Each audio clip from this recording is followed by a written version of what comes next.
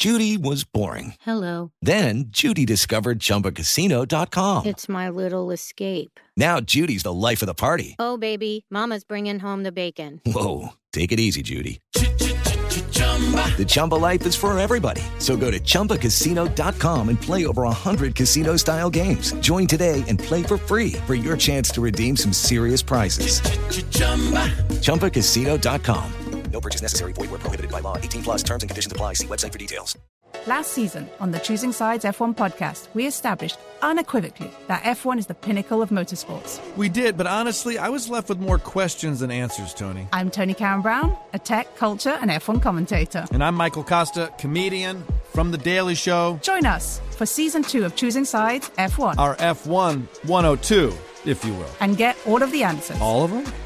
Listen to Choosing Sides F1 on the iHeartRadio app, Apple Podcasts, or wherever you get your podcasts. I'm Julian Edelman from Games with Names, and we're on the search to find the greatest games of all time with the players and coaches who lived in them.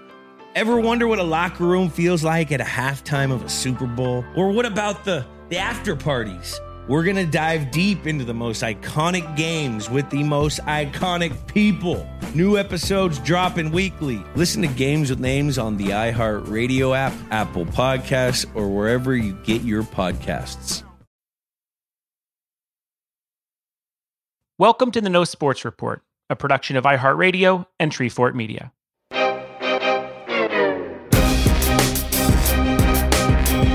My name is Jensen Karp, and I'm a sports fan.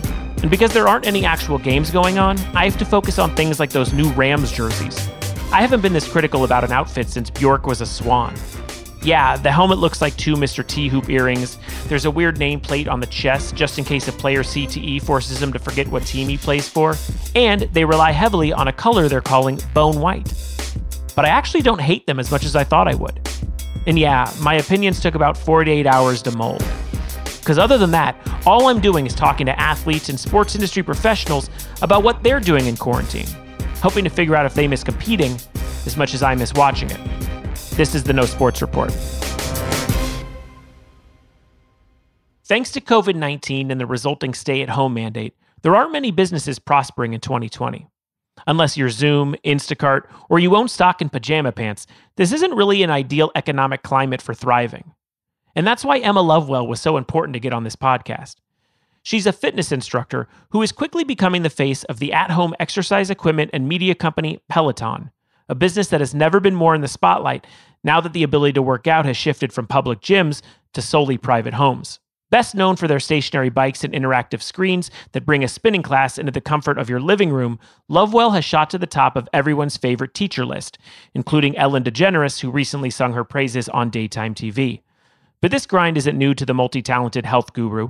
Her blog, Live, Learn, Lovewell, helps even those not ready yet to climb on the bike, and her past with the company goes back further than you can imagine. On this episode, we talk about moving in New York City during a global event, sad as hell playlists, and if healthy Chinese food is even possible. And after that, I get to check in with Dan Woike, the LA Times basketball writer, who will help me understand if these rumors about basketball coming back soon are true. This and so much more on a new episode of The No Sports Report.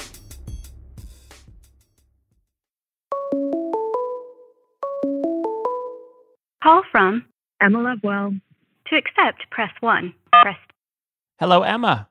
Hi, Jensen. I want to start off by asking where you've been quarantined and with who.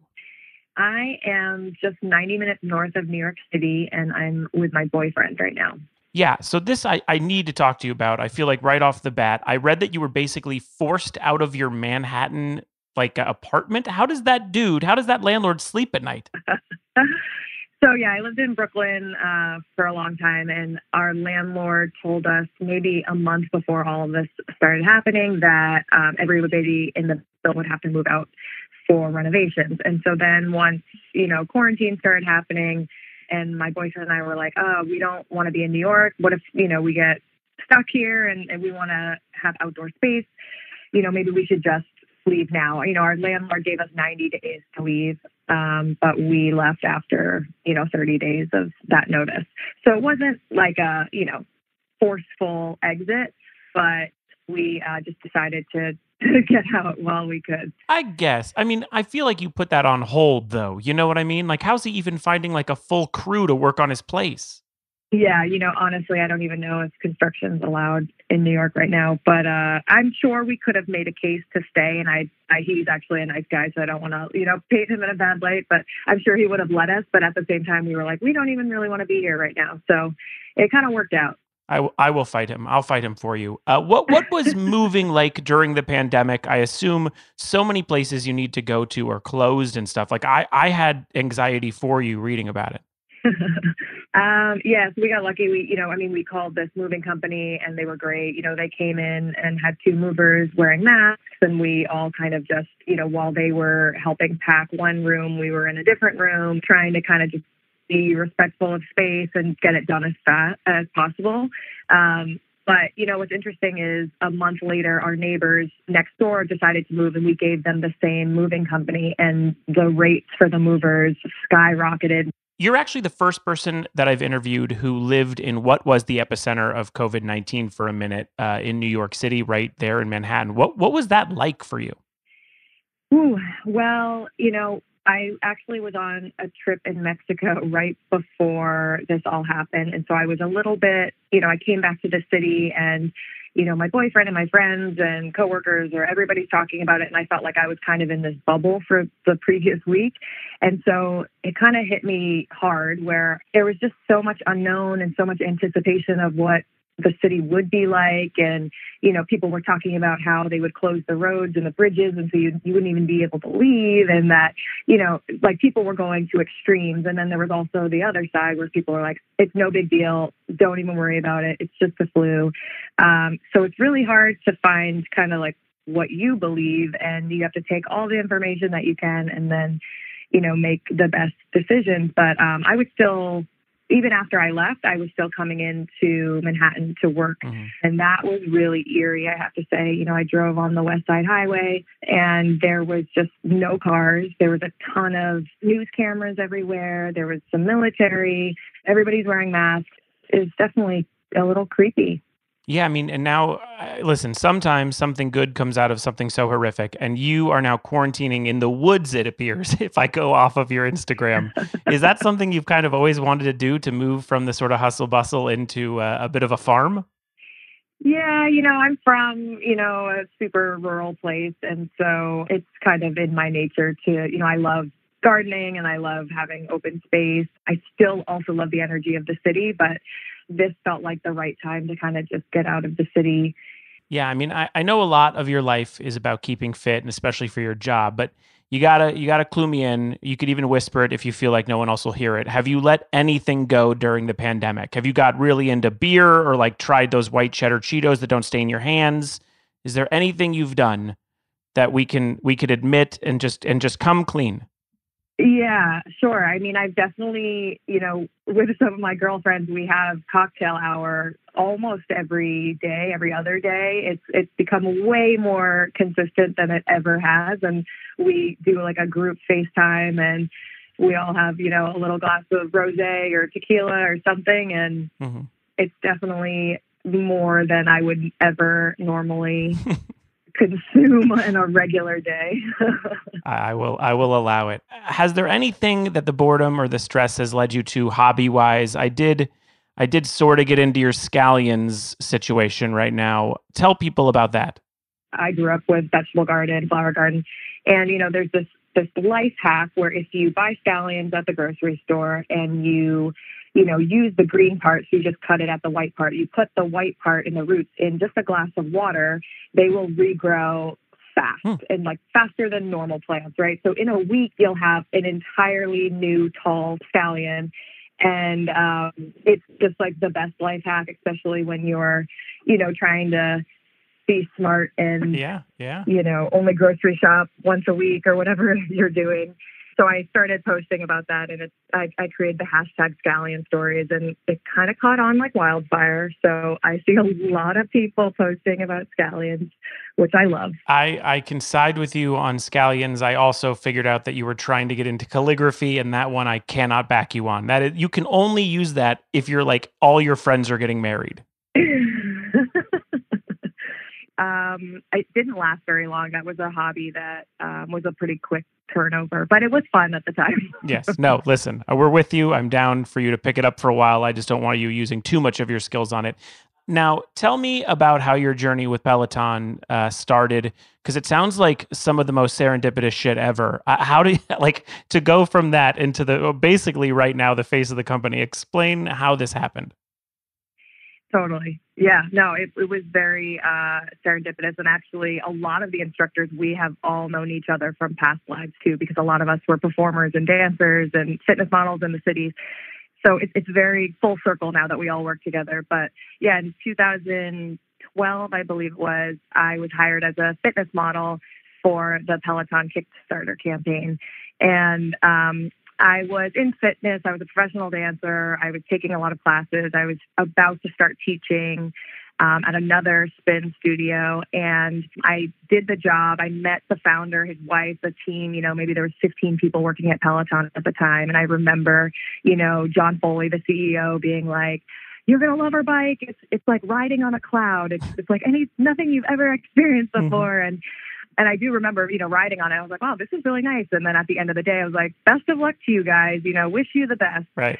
And, great idea, guys, good luck. And then I went on to teach at another studio for 3 years and kind of honed my craft. I did personal training, Pilates, all these other fitness things. Mm-hmm. And then I was just kind of following them on Facebook. And so anytime they would post, we're in Wall Street Journal, we're in Fortune magazine, I was just following and amazed at, the growth. And so I emailed John directly because I still had his email from 5 years before. And I said, hey, remember me? Hope you're well. Just seeing if there are any job opportunities. Would love to talk to you about it, And he wrote back in 20 minutes and he was like, yes, come audition. We have interviews. We have auditions. Come to New York. And because at this time I was living in California. Mm-hmm. And so I came back to the city and auditioned, and then it just went from there. Yeah. I mean, I don't think Peloton has been as relevant ever as it is right now, with gyms and spin classes all shut down. The stock has went up 86% since mid-March. There are classes that currently have over 20,000 people in them. You get name-checked by Ellen as her favorite instructor. What has the last 2 months been for you and this company? I mean, it's got to be nuts.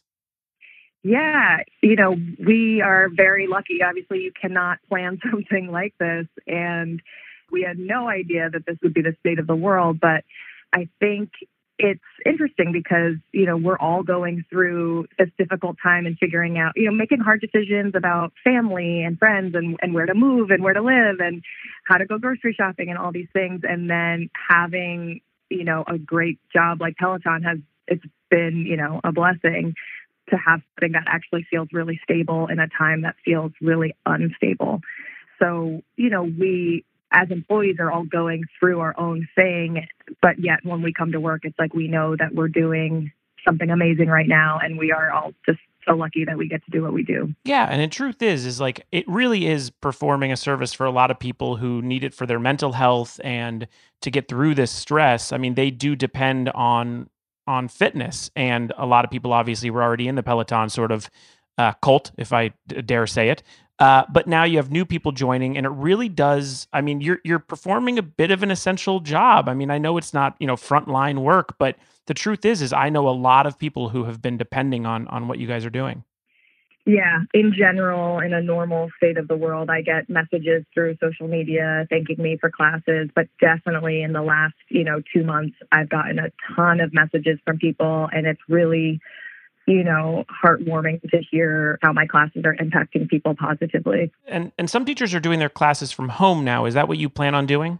Yeah, some instructors are doing that. We kind of had to do a trial run. So 2 instructors decided to give it a try first, and that went well. And so now a few more instructors are doing that. And we also have, yoga, meditation, strength, running classes that are coming from home. I can say that I don't believe I'll be teaching from home yet, but I can't confirm that for sure. I think that, we should, be back in the studio soon-ish. Okay. So hopefully we'll be able to, go back to start this new normal and see what that looks like. Yeah, I mean, they can't fit you and your equipment in there with all the scallions that you have on the floor. I know. Your multi-hyphenate is incredibly impressive. Dance coach, fitness model, personal trainer, Pilates instructor, but we need to get into DJ. When did you start DJing? So that was also a kind of a short stint. When did I get into DJing? So I was also a bartender for a long time. When I was, in my early 20s and living in New York, I was going on dance auditions, commercial auditions, all this stuff, and, bartending on the weekends. So I think I've always had a love for music. My dad's a musician. I grew up playing the piano and singing. And then as a dancer, music is a huge part of my life. And so I think kind of being in the nightlife scene, I was friends with a lot of DJs. So I was like, you know what, I want to just give this a try. And, bought a set of turntables on Craigslist and just went for it. And, I DJ'd in New York for maybe 6 months to a year and would just do it kind of for house parties and stuff. But then once I got into fitness, that helped me to another level because basically I'm a DJ right now. I'm curating playlists all the time. All of us do that at Peloton. We make our own playlists. And so we spend a ton of time listening to music and putting music together. Yeah. So I looked up some. I listened to Uplifting and Hopeful. I listened to Wake Up Slowly, but then that got me to one that seemed like quarantine is finally getting to you. It is a playlist called Crying in My Car. What are the requirements to be a song to make Crying in My Car? And do you work out to this list? Oh, I do not work out to the Crying in My Car, but you could. Everybody has different interests. So I got to teach an official Coldplay ride a couple months ago on Peloton, and a lot of Coldplay music can be very emotional and sad. And I said something in the class where I said, if you've never cried in your car while listening to Coldplay, you've never actually lived. And that sentence kind of stuck, and it was kind of a funny moment. So I started thinking, and I'm like, because it was the song Fix You by Coldplay, which, I mean, come on, if you listen to that song, you don't shed a tear, you don't have a soul.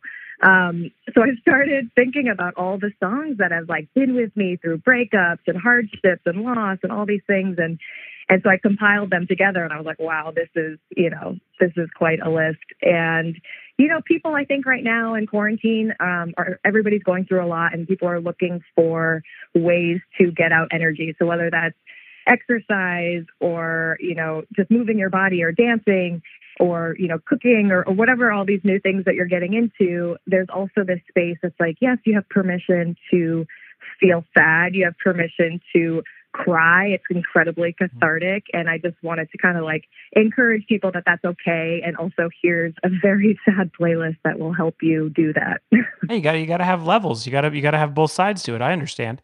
I wanted to look at your blog. I took a lot in. The one that stuck with me the most was about waking up in the morning and making sure not to check your phone. I check my phone without even thinking about it. My mind immediately has me check my phone within, 5 minutes of waking up. Yeah. Why is this destructive?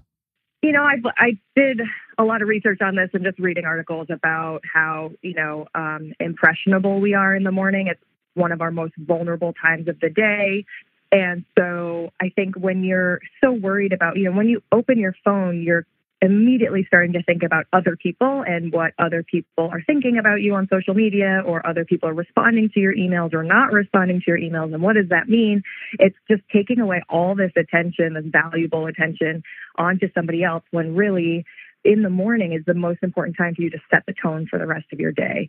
So trust me when I say that this is hard for me too. And I honestly don't do it every single day. And I go through a time where if I'm feeling I haven't been having the best days or the best mornings, then I remember these tricks, right? And the first one is just don't look at your phone right away. I'll try it for a day and I'm like, oh yes, this is why I do it, because it's good. I can tell it makes a difference. It just makes me have a better day. Mm-hmm. And if anyone's following you on Instagram, they can see how motivational and positive you try to stay for at least the people who've been following you through either just social media or through Peloton and what they've been doing fitness-wise. What other ways have you been able to do that, staying sort of on the positive side of things?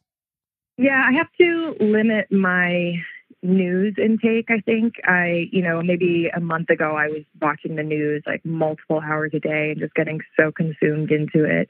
And now, I try to read a few articles, maybe spend a half an hour to an hour reading the news, but then otherwise I have to kind of step away from it. Mm-hmm. That has been very helpful. I have a cat, which has also been, this is the best time, I think, to be a pet owner. Yes. And I definitely think that my cat's name is Kimchi, named after the food. Yeah. And I think just having like an animal as a distraction has just, anytime you're feeling down and you look over at your pet and they're doing something totally stupid, like chasing their tail, it just like lightens the mood. Sure. And I'm very thankful that I have a cat. Well, your mother is Chinese. You majored in Chinese at Amherst. Yep. My wife and I have been trying to support our favorite local Chinese restaurant down the street from us, which we love. We've been going there since we were, I guess, teenagers. We've lived here. Like, we're hearing it's not only just a bad time for small business, but also morons around the world are scared to go to Chinese restaurants, which is just totally insane. I know. Ugh. But listen, how hard is it to stay healthy eating Chinese food? It seems impossible. What am I missing?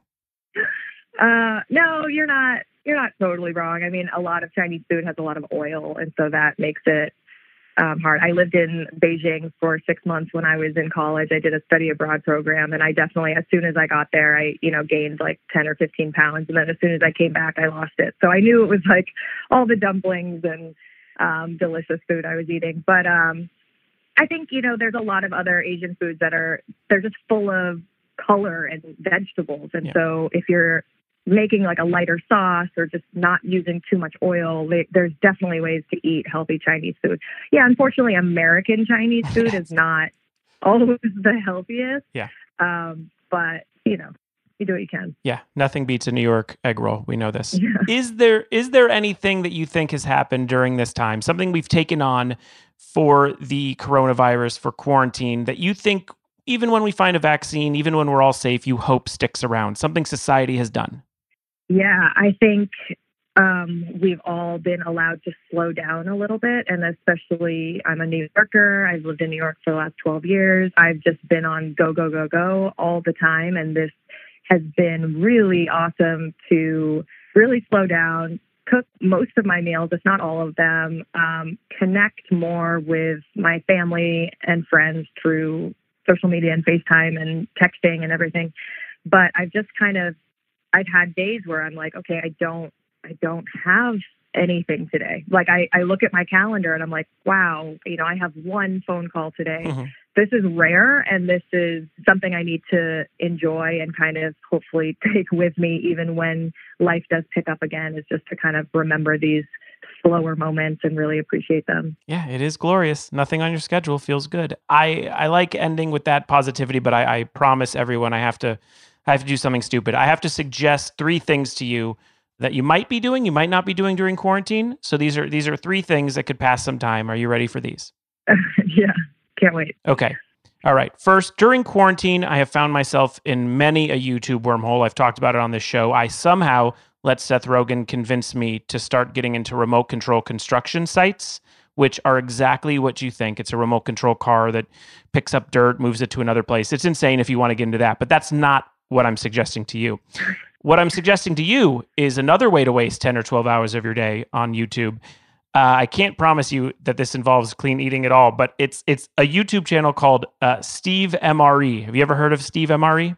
No. Okay. Millions of followers. This guy has tons of views. He eats military ration plates. Okay. Oh, wow. So MRE actually stands for Meals Ready to Eat, but it's pre-prepared dinners and lunches from up to 100 years ago. He buys them through auction. No. Yes, and they're supposed to withstand the test of time. And then he sits down, opens up the package, and then eats whatever's in it. So, like, for example, he ate a 1955 peanut butter sandwich last week. No. Yeah. No.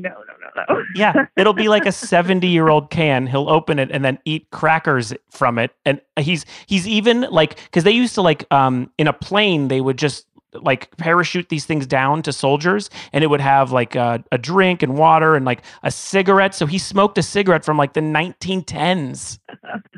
He's awful, but great. Oh my God. Okay. All right. Yeah, I think he needs to be careful. I mean, he doesn't want to go to the hospital, right? So no, not right now. Steve MRE, we're praying for you, but continue with the great content. Okay. Second, fly a kite. You're new to this big suburban farm or whatever kind of beautiful calligraphy house you're living in. When's the last time you've ever flown a kite. They're cheap. It's a simple, easy hobby from our childhood. Seems great for a day when you and your boyfriend are bored. I like that one, actually. And, I wonder if they are still on Amazon, because I have to say, I went on Amazon to buy a puzzle the other day and they were completely sold out. You cannot get a puzzle anywhere. I know. This truly feels painful to admit. My wife spent $94 on 2 puzzles yesterday off eBay. $94. I was like, are you serious? And they retail for like $30 each. So I guess it's not that bad. But I was like, are we really doing this? Yeah. Oh, yeah, we are. We're doing God. that. Okay. No, but I love that. Okay. Okay. I could get it. All right, great. Lastly, I know I'm in Hollywood, and I'm sure a lot of people over your life have said, I have a screenplay idea for you. Here is one. I may be able to add writer to your multi-hyphenate. I think only you can write this because you're supposed to write what you know. It's a thriller horror movie.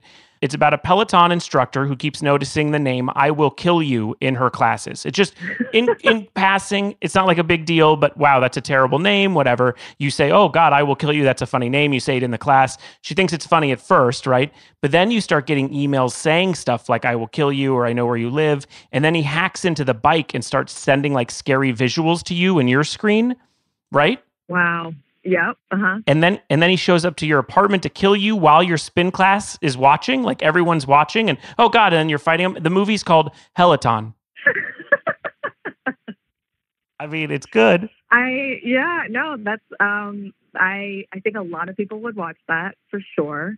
Yes. I didn't know if you were going to go with like the Ring kind of thing where like a spirit comes out of the screen or something like that, because that could add another dimension. But also good. I like it. I like it. I don't know. I'll workshop it and get back to you. Well, perfect. Sounds great. Well, I'm so thankful to have talked to you. I mean, honestly, the world is watching you right now. Mm-hmm. We talked to Paul Scheer on this show, comedian, actor Paul Scheer. We were talking today, and I go, he said, what are you doing today? I go, I'm interviewing Emma Lovewell. He goes, my favorite Peloton instructor. I mean, it's like everyone has sort of, for reals, he's like, I love her core class or something like that. And it seems like everyone is dependent right now on people to get away from this madness, to have some moments of positivity away from what we're facing. And you've been able to do that. And at the same time, make Ellen a fan. So good for you. Thank you. No, I feel really, really, truly lucky that I get to do that. So it's definitely not lost on me that I have this opportunity. So thanks. After this, my conversation with Dan Woike, sports reporter for the LA Times. Right now, Feeding America is working tirelessly to ensure our most vulnerable populations, like students who are out of school, the elderly, individuals whose jobs are impacted, and low-income families, continue to have access to food and other needed resources during the COVID-19 pandemic. The Feeding America Food Bank Network is committed to serving communities and people facing hunger in America, and their greatest need is donations and support of local food banks. This podcast is committed to donating a portion of the proceeds from the show to Feeding America, and we hope that you can join us in this effort too. Find out how you can help at feedingamerica.org/COVID-19.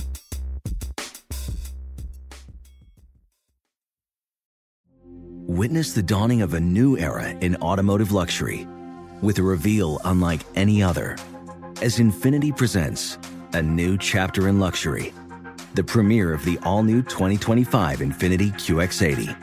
Join us March 20th live from the Edge at Hudson Yards in New York City, featuring an unforgettable performance by Grammy and Academy Award-winning singer, songwriter, and composer, Jon Batiste. The all-new Infiniti QX80 is unlike any luxury SUV you've ever seen. Smart enough to anticipate your needs, even before you do. Every line, curve, and detail was thoughtfully crafted, so everything for every passenger feels just right. Don't miss it. Mark your calendars and be the first to see it March 20th at 7 p.m. Eastern, only on iHeartRadio's YouTube channel. Save the date at new-QX80.com. 2025 QX80 coming this summer. Hello, it is Ryan, and I was on a flight the other day playing one of my favorite social spin slot games on ChumbaCasino.com. I looked over at the person sitting next to me, and you know what they were doing? They were also playing Chumba Casino. Coincidence? I think not. Everybody's loving having fun with it. Chumba Casino is home to hundreds of casino-style games that you can play for free anytime, anywhere, even at 30,000 feet. So sign up now at ChumbaCasino.com to claim your free welcome bonus. That's ChumbaCasino.com and live the Chumba life. No purchase necessary. VGW. Void where prohibited by law. See terms and conditions. 18+. Last season on the Choosing Sides F1 podcast, we established unequivocally that F1 is the pinnacle of motorsports. Lily Herman, my co-host in Season 1, helped me choose a team, a driver, and then... Well, we sent you on your jolly way. Yeah, I'm Tony Karen Brown, a tech, culture, and F1 commentator. I'm Michael Costa, comedian, Daily Show correspondent. And we're back with Season 2 because, as it turns out, F1's newest fan is still a little...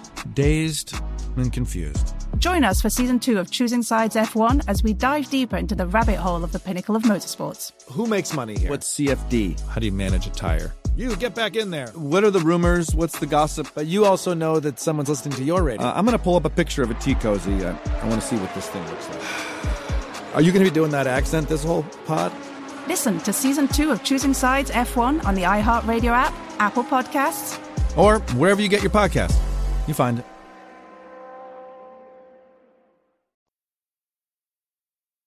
Now, here's my chat with the LA Times sports reporter, Dan Woike. Hey, dude, it's Jensen.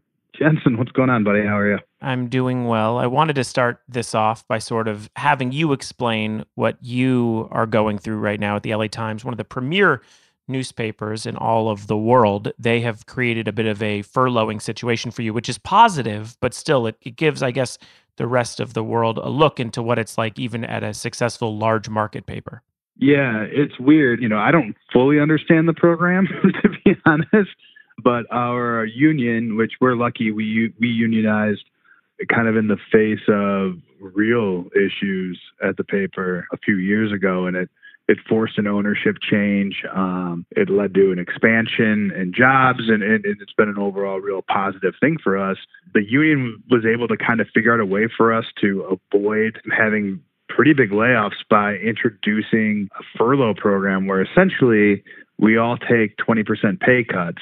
However, there is a government program that because we're furloughed, that we're entitled to unemployment for the time we are not working. So we're able to kind of recoup our losses there, at least for a couple months.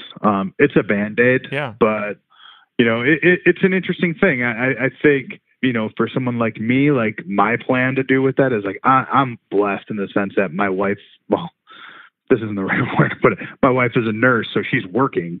Yeah. Right. You know what I mean? And so what I'm hopefully going to do is I'm going to take that unemployment money, put it aside. If we need it, it'll be there. And if we make it through this and we don't need it, hopefully do something pretty cool with it. Not like a pool, but like you're gonna buy a humongous moon bounce. Put it back into the community or something. Do something really good. Maybe buy some nice Jordan Dets. Get a Rolex. So you basically work on some days, off other days, is what I'm hearing. Yeah, like I work 32 hours a week now instead of the 40, whatever. And for me, it's Tuesdays. So like I am. What did I do on Tuesday? I played some video games. I did some reading. Took a bike ride. Okay. And it was just sort of like, that was just and it was weird because this past Tuesday, a bunch of NBA stuff happened. Right. And I just had to kind of sit it out. And like, you can't call anybody. You can't check in with anybody. You can't work. And because if you do, you jeopardize the program for everybody. So it's strange. Like, you're just kind of have your fingers crossed that nothing like catastrophic will ever happen on a Tuesday. Yeah. Well, I think right now, days of the week don't mean much, which is one of the reasons that I wanted to talk to you, because with baseball, right? So with baseball, I kind of understand what's happening. They want to do an 80-game season. They want to do it in Florida. Right now, it looks like there's a major, just a problem between the players' union and the owners about profit share and who's going to take a pay cut, that kind of stuff. Basketball seems way more complex. Yeah, I think you're right. I mean, I think, to me, the basketball thing comes down to 2 or 3 sort of real key issues. Like, in terms of like what the quote unquote bubble is going to look like, I don't think that's a huge impediment. Everybody that I talk to about it kind of pitches more of sort of like an Olympic Village style system, where it's like wherever you're going to be quarantined, and it's not going to be a strict quarantine, but like wherever you're at is going to have restaurants, it's going to have activities and stuff like that. So like ideally, like you won't have to leave said campus. And that's one of the reasons, obviously, why Disney World looks so appealing. Disney and Vegas. Right. Like I think sort of the idea of taking a Vegas block because you have different restaurants, you've got different places you can play, you've got gaming and stuff like that kind of all sort of there, and you can stay busy. I think that to me isn't the huge hurdle. Like the biggest hurdle, and I've talked to a bunch of people about this, is sort of what happens when someone gets it. Yeah. Because someone's going to get it. Yeah. I think that is sort of needs to be accepted by whether it's the PGA, whether it's by NASCAR, whether it's by, we saw a UFC card, try to go off with this and someone got it. Yeah. And his entire fight team got it, right? And they show went on, and we'll kind of learn more, I think, here in the next few weeks, whether or not if it spread or how much it spread to other people. And it'll be really interesting to see kind of how they move forward. They don't seem like they care very much, but we'll see kind of how that plays out. But I think that's a huge issue for the NBA. Adam Silver, in a call with players the other day, basically said, like, if we think that someone getting it means we have to shut everything down, like that's not a road that we can go down, right? Like there's just no point in coming back then. Yeah. And I think what I wanted to talk to you about is that I'm getting the feeling that a lot of people are saying, oh, that's okay. We won't stop down if someone tests positive. And that's a terrifying thought. Yeah. Jensen, I think ultimately, right? Like, isn't this going to be sort of the bargains that people are going to make societally? Right? Like 0% risk it's an impossibility. So what, the NBA has done, what I think society in some ways at large has done. And to be clear, I am not throw the doors open. I'm not the governor of Georgia. No.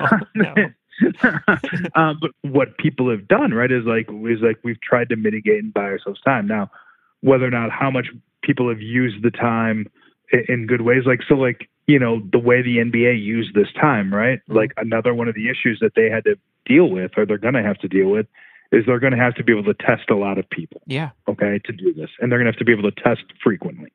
And the amount of tests available is not the impediment to the NBA, because it turns out the NBA is run by a bunch of super rich people. Yeah. And if you're super rich, you can buy a whole bunch of coronavirus tests. Yeah.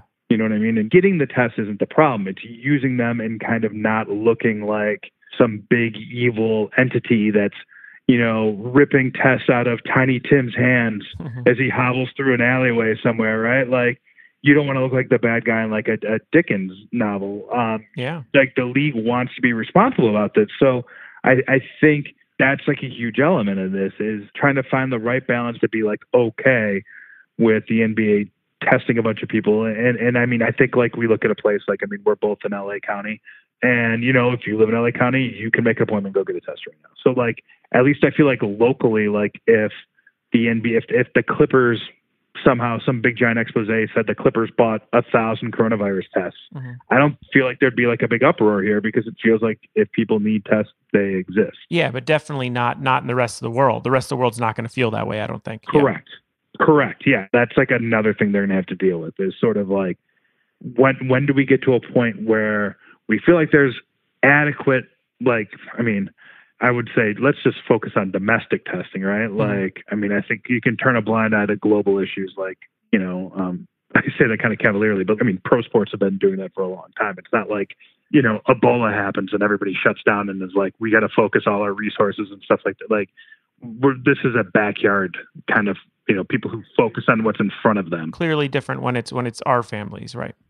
Yeah. And I think so that to me, in terms of once you get to that point in terms of testing, where at least it looks okay that they can distribute all of these tests. And then look, I don't know about you. I've seen these videos, there was one today, the Orlando Magic posted a video today of Nikola Vucevic getting in work at their facility, right? Yeah. And this is what it looked like. It was him shooting 20% speed jump hooks while a assistant coach with a surgical mask, medical gloves on, and sanitized shoes through him bounce passes. Yeah, which does not leave me to believe basketball can be played. I've seen what they've been doing, and and we talked to a Major League Soccer player who's doing individual quarantine practice with the facility and the Major League Soccer, and it sounds terrible. It sounds like an outbreak movie. Yeah, it's like I was talking to a league executive just about the steps that need to happen from today to just a practice. And again, it feels like to me like one of the things that'll have to happen is there's going to have to be a relaxation of expectations in terms of safety. And it's hard. And obviously there's competitive drive involved in this. There's tons and tons of money tied up in TV contracts. And like, look, I think the NBA isn't dumb. Like they know what kind of numbers the NBA playoffs would do right now. Yeah. Empty arena or not, right? Like, I mean, they're sitting there looking at all these people that are watching 20-year-old Chicago Bulls footage and they see those ratings. Yeah, they're salivating. Yeah, we can give you something that you don't know the end of. Yeah. I guess the thing that makes me so iffy on this is that the players might be 20, 30 years old and completely fit, but coaches and personnel and American sweetheart, Greg Popovich, these guys are 60, 70 in Popovich's case. I mean, do they just not go to Vegas? Do they just not go to Disney World? Are they done for the season? Are they like, what happens? Well, I mean, and that's a really good question too. And I'm sure like you wouldn't want to open yourself up to any like ageism lawsuits or anything like that either too, right? I mean, like who on your staff is at higher risks? And you might have to make some really tough decisions. I know you're a Clippers fan. Like that notion of the Clippers having like 13 assistant coaches like they currently do seems like, okay, like that can't be allowed. Do we imagine, I mean, again, it's a new world. Do we imagine FaceTime Popovich? I mean, is there a world where we have computerized coach who watches the game and sends in his stuff? I mean, okay, sure. Yeah. I mean, right? Like, I mean, is like Pop off site, like just having a Zoom meeting? I mean, because you can't coach the team without him. He's the core of the team. I mean, it would be very odd to be the Spurs without him. I guess the other thing I wanted to ask you about is this very mysterious phone call between the players. And when I say the players, I mean the superstars. So tell us what you know about that call. So that's actually one of the things that I think happened on the furlough day, first of all. So basically what I know is like, I think what the league and what the Players Union Judson has done here over the past few years is like, it's transitioned from an organization that, Derek Fisher was the president. Derek Fisher is certainly famous in Los Angeles and has a certain level of national fame, but that fame comes from being a role player on a team. Yeah. With Kobe Bryant, right? Now I think when you look at sort of like the important people in the union, you've got people like Chris Paul, who's the president. You've got LeBron James, who is heavily involved for years. And I think there's a sense that if this is going to work and if this is going to move forwards, that it's going to have to, at least in part, be driven by these guys. Yeah. So on that call, you had Giannis, you had LeBron, you had Steph Curry, you had Chris Paul. Do they know who else? Kawhi Leonard, I believe, was on that call. I doubt he talked much. Yeah, Kawhi, keep it down. Like you're on a conference call, mute, hit the mute button. Yeah, you don't even need to be a video participant right now, Kawhi. Yeah, Damian Lillard, I think, was on it. Like it was sort of, essentially like your all-star team.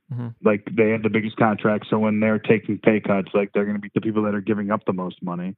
And I think if those guys are on board, people will follow, just like everybody was seemingly okay with Michael Jordan just calling teammates hoe all the time. Yeah, there is something very positive about the phone call, and I take, other than the fact that I've heard that they're just like united front, we're going to play again, which is very weird to me. But yes, the one positive thing that I've taken out of it is that the NBA for so many years in the Donald Sterling era, like they were owner driven and the players had very little power and they weren't able to bargain. And now you have a league where the stars are the driving force. And you're seeing it here with this phone call. And what does it matter if what the owners say? It's up to us. And they obviously have an opinion that I feel nervous about, but at least that's the most important opinion. Yeah, right. Exactly. It feels like if players play, it'll be driven from a desire to do so instead of a contractual obligation. Yeah. I think they'll have a really strong voice in terms of what sort of the living situations look like, what in terms of who is coming, what kind of, am I going to be not without my family? Like, I don't want to do that. Yeah. Can we do it at a bigger campus? Can it be a place like Disney World instead of, say, like, I don't know, Louisville? Yeah. Kentucky. Yeah. You know what I mean? Where I don't know that you want to take your 7-year-old on that many like distillery tours. No. I mean, listen, could be fun. Could really get the kid into things. Well, maybe. You're the basketball writer for the LA Times. You are connected very much in a city where, looked like we were going to be the Western Conference divisional finals, at least. We had both teams, it looked like. Yeah. What do you see happening? What is your prediction for the NBA season? I think they'll try to play in July at some point. Like after that, it's just impossible to say. Like what happens if like one test happens, like one positive test or two, right? Now they'll have to get to a point where that doesn't shut the league down. What if it's like 30? Yeah, then you got to throw your arms in the air. I mean, and that seems like something we've never had in sports, let alone basketball. It has never felt this out of control. Yeah. And it's tricky because so I was talking to somebody with the Toronto Raptors, and so like Toronto's last two games, I believe, like before league shutdown, right, is like they were in San Francisco. I was actually at this game. They were in San Francisco, like right as sort of this is like percolating. So like they are there hot spotting, right? Yeah.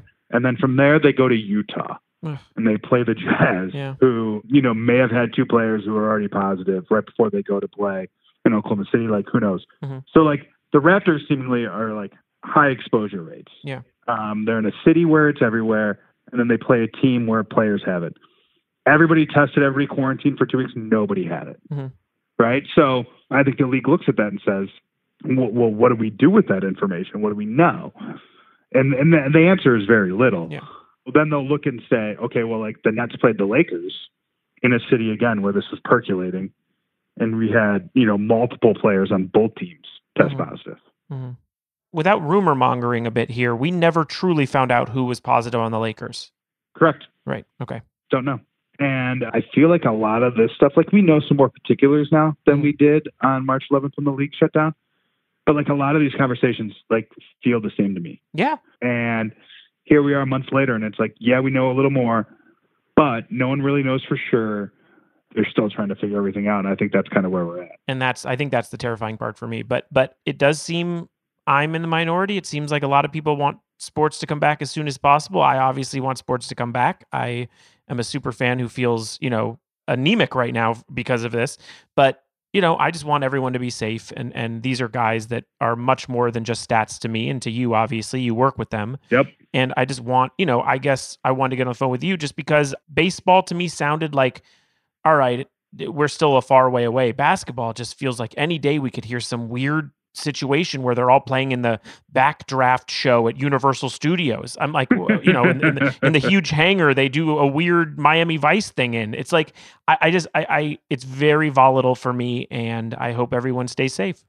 I think these things that feel like they're sort of bombshell developments are amplified right now. This still feels like baby steps. Yeah. They're all seemingly acting like pretty responsibly and not like just super greedily. Good. Despite the fact that, there's a lot at stake for people. Well, I, for one, will welcome Computer Popovich. So as long as robot body, iPad head. Well, he won't talk to me then either. So. Well, thanks for talking to me, man, and stay safe. And I'm going to check back in with you as these things develop. So be well. Absolutely, man.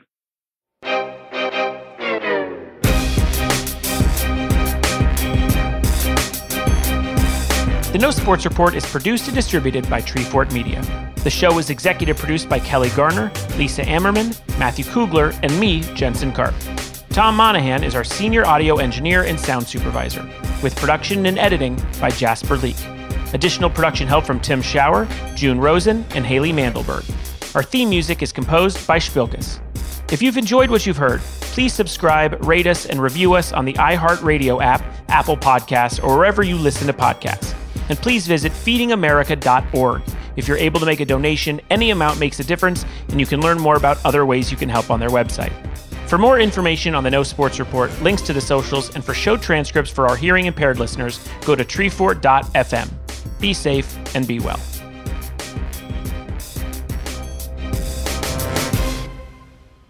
The No Sports Report is a production of iHeartRadio and Treefort Media. For more podcasts from iHeartRadio, visit the iHeartRadio app, Apple Podcasts, or wherever you listen to your favorite shows. Infiniti presents a new chapter in luxury, the premiere of the all-new 2025 Infiniti QX80, live March 20th from the Edge at Hudson Yards in New York City, featuring a performance by John Batiste. The all-new 2025 Infiniti QX80 is an SUV designed to help every passenger feel just right.